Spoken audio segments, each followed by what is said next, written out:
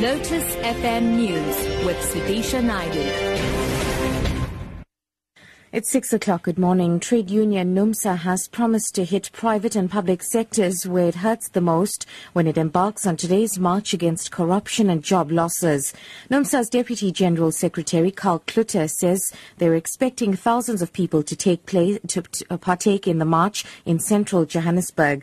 He added that they will be demanding the strengthening of anti-corruption laws and the offices of the Public Protector and the Auditor General. South Africa, from where we stand, is in a vicious grip of worsening unemployment, retrenchments, deepening inequality and poverty amidst the political and ideological fog of a good story to tell that continues to be punted by the African National Congress, who, in our view, we think has lost its revolutionary credentials despite all its efforts to renew itself.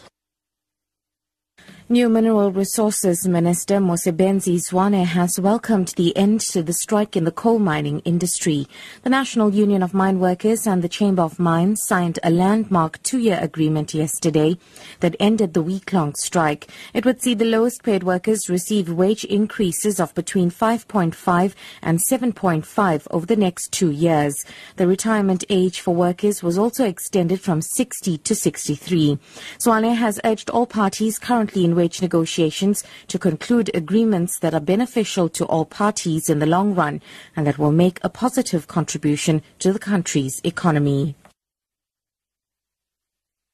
Tax Ombud Judge Bernard Ngoepe says the days are gone of SARS using scarecrow tactics to compel taxpayers to fulfill their tax obligations.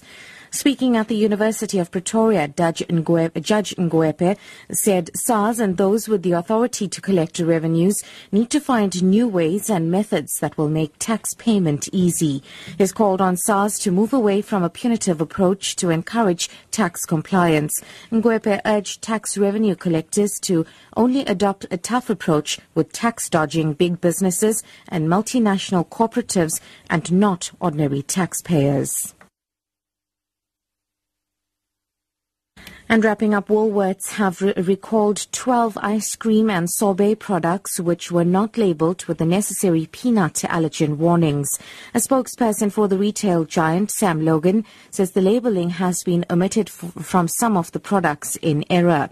She says Woolworths has taken a decision to remove the products to avoid potentially putting customers allergic to peanuts at risk. Customers who had purchased any of the recalled products are advised to check if their products lacked the required labels.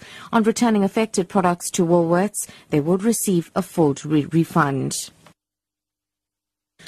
Top story: trade union NUMSA has promised to hit private and public sectors where it hurts the most when it embarks on today's march against corruption and job losses. For Lotus FM News, I'm SUDISHA Naidu.